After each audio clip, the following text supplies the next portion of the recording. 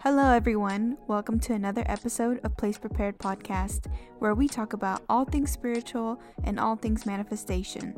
Let's demystify reality creation together.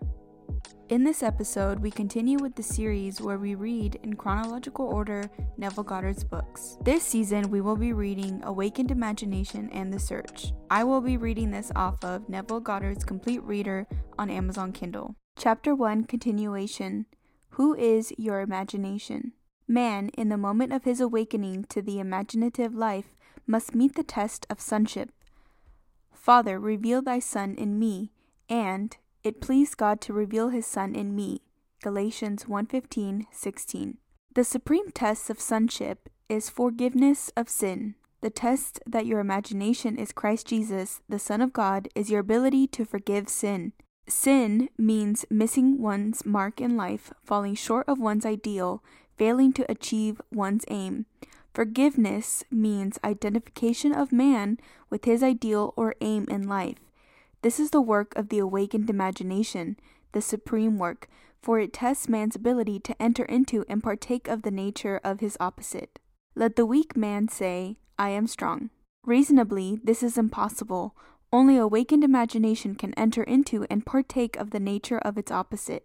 So I know we just started, but I want to take a quick pause right here, because I think this part of sin and forgiveness is really important.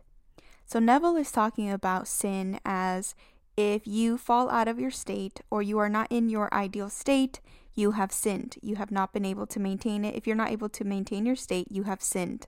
But forgiveness is what allows you to get back into your state. When you forgive yourself, you are not dwelling in the fact that you have fallen out of your state or you did not maintain it. In an interview with Dr. Joe Dispenza, I remember that he says, when you come out of your meditation, you are now going to be initiated.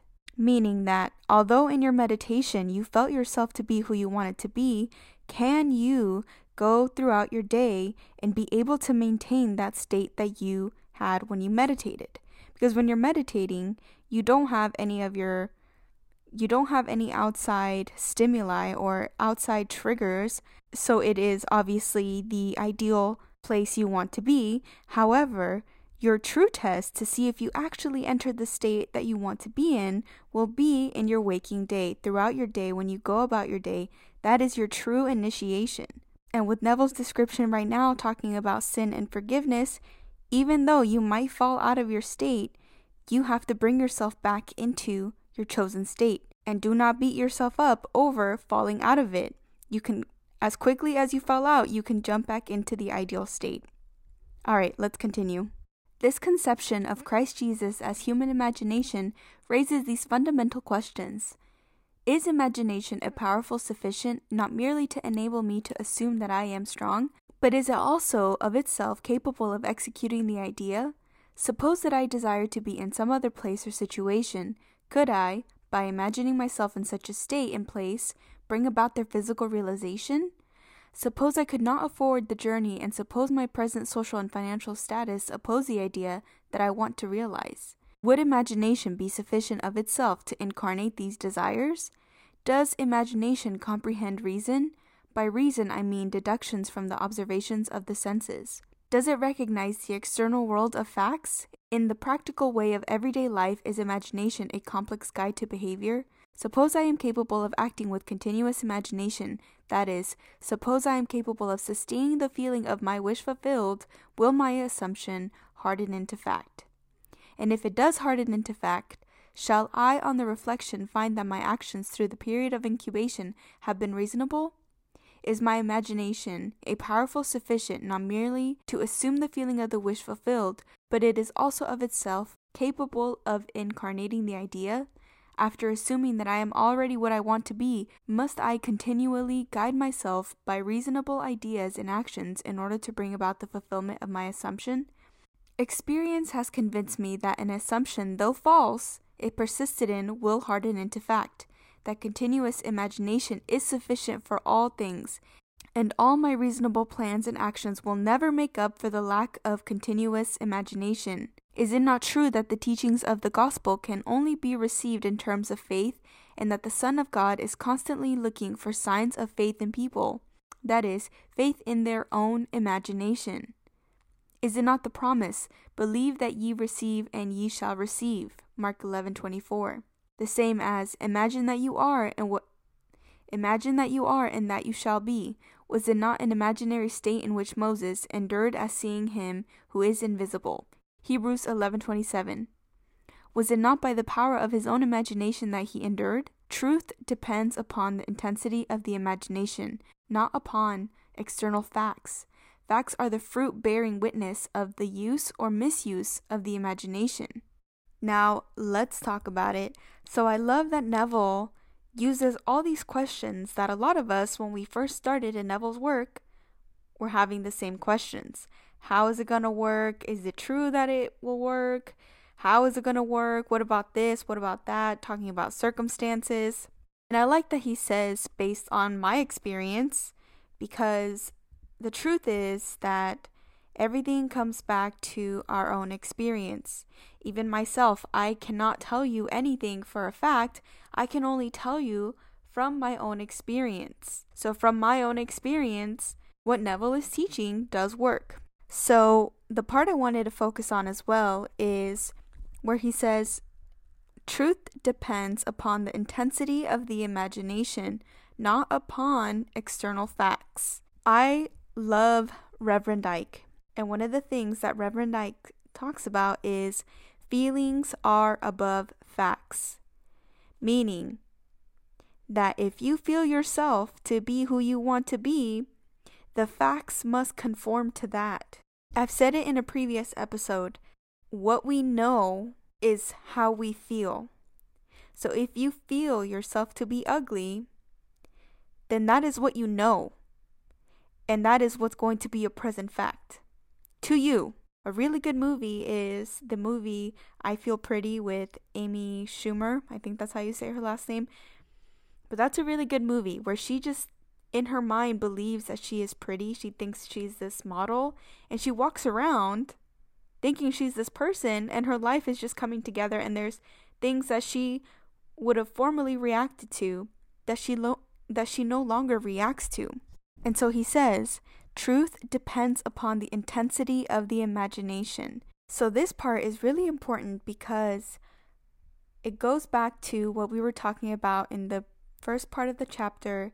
The stories that we are running in our head are what we think is true. The more we tell the story of what we believe to be true, and that is what you are manifesting, because you are telling this story and you are feeding the story and you are imagining it, and you start to feel the emotion. It starts to, rile you up. And so you believe that this is the truth, and you don't see that that you can change it. And so one of the things that I would recommend is get engaged in your story. Don't tell the story of what's another coach told you or what somebody else told you or what you think is right. Do what feels good, what really gets you excited to tell the story. Imagine if you're telling the story to your best friend or your mom or whoever, and you're just so excited to tell this story, and you get so detailed and you get so excited. And that's where you should be. The people who I think are the best storytellers are the people who are the complainers of the world. Because when they complain, they tell you in detail everything that's going on. So why not, instead of complaining, tell the story you want to tell? So that can be your truth. And that is the emotion that you will invoke in yourself because you are so excited about the story. You are so engaged in it. All right, let's move on. Man becomes what he imagines. He has a self-determined history. Imagination is the way, the truth, the life revealed. We cannot get hold of truth with a logical mind. Where the natural man of sense sees a bud, imagination sees a rose full-blown. Truth cannot be encompassed by facts. As we awaken to the imaginative life, we discover that to imagine a thing is to make it so, that a true judgment need not conform to the external reality to which it relates. The imaginative man does not deny the reality of the sensuous outer world of becoming, but he knows that it is the inner world of continuous imagination that is the force by which the sensuous outer world of becoming is brought to pass. He sees the outer world and all of its happenings as projections of the inner world of imagination. To him, everything is a manifestation of the mental activity which goes on in man's imagination, without the sensuous, reasonable man being aware of it.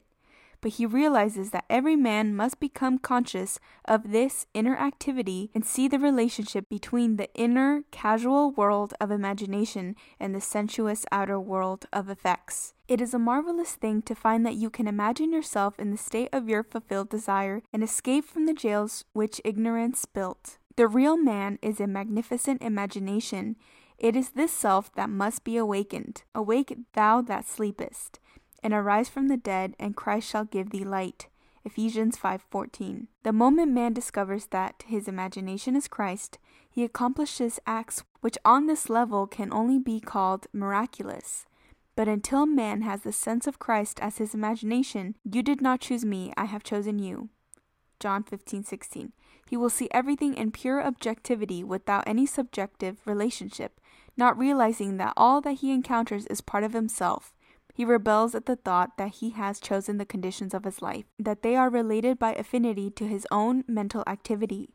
Man must firmly come to believe that reality lies within him and not without. Although others have bodies, a life of their own, their reality is rooted in you, ends in you, as yours ends in God. End of chapter 1. Now let's talk about it. We could end this whole analysis by just quoting, "Man becomes what he imagines."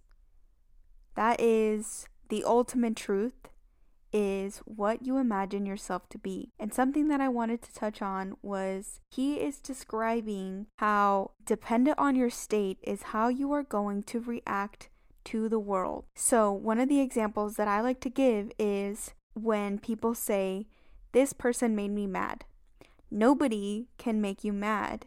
It's just that you allowed it to mean something about you. And the example that I always use is when somebody tells a joke. One person can think it's the funniest joke in the world, and the other will take it offensively because they allowed it to mean something about them. So, for example, my sister interrupts a lot, and her intention is not to hurt me, and her intention is not to upset me. She just gets sometimes really excited about the conversations that we're having. And back then, I used to get so angry that she would interrupt me. And it was because I was in a state, I put myself in a state, I allowed it to mean that I am someone who is not respected, that I get walked over. Now, when she interrupts me, I don't do anything because I know that my opinion is valid, and right now she's just excited. And usually now she comes back around and says, "Sorry, I interrupted you. Go ahead. I just got excited." So we can allow something to ruin our day simply from our state. But that's just one aspect of the state that we enter. When you enter a state, it can change everything. It doesn't necessarily mean that you attach a different meaning to something, but attaching a different meaning to something shows you that you are entering the state that you want. So it's a natural side effect or something that you might notice. And I think one of the main takeaways from this is that everything always comes back to you and how you imagine yourself to be in relationship to yourself and of others. It will never be anybody else's fault, and it will never be up to anybody else to fix your problems. It will always be you and whatever you imagine yourself to be in relationship to yourself and of others. So if you would like something to change your conception of yourself. Change the state that you are in. Don't worry so much about how is this going to happen. Imagine yourself to be who you want to be because it feels good. Something that came to me in a meditation was we are learning to conjure up feelings and conjure up emotions. It doesn't matter if you have the thing that you want. Isn't it so beautiful that we can feel like we have what it is that we want before we even have it? We have that power inside of ourselves to conjure up those emotions. Is that not exciting in and of itself? When people talk about, oh, it's just a placebo, that should excite you in thinking, wow, I have the power in myself that I don't need anyone or anything to give me what I want. So that concludes chapter 1. I hope you enjoyed my analysis and my readings, and let me know your thoughts of what you might have interpreted that I didn't interpret that way, or if my interpretations helped you understand something, let me know. You can DM me on Instagram at Place Prepared. Thank you for listening to Place Prepared Podcast. Be sure to subscribe, like, comment, or review. All the links to see more or get in contact with me are in the description. Happy manifesting!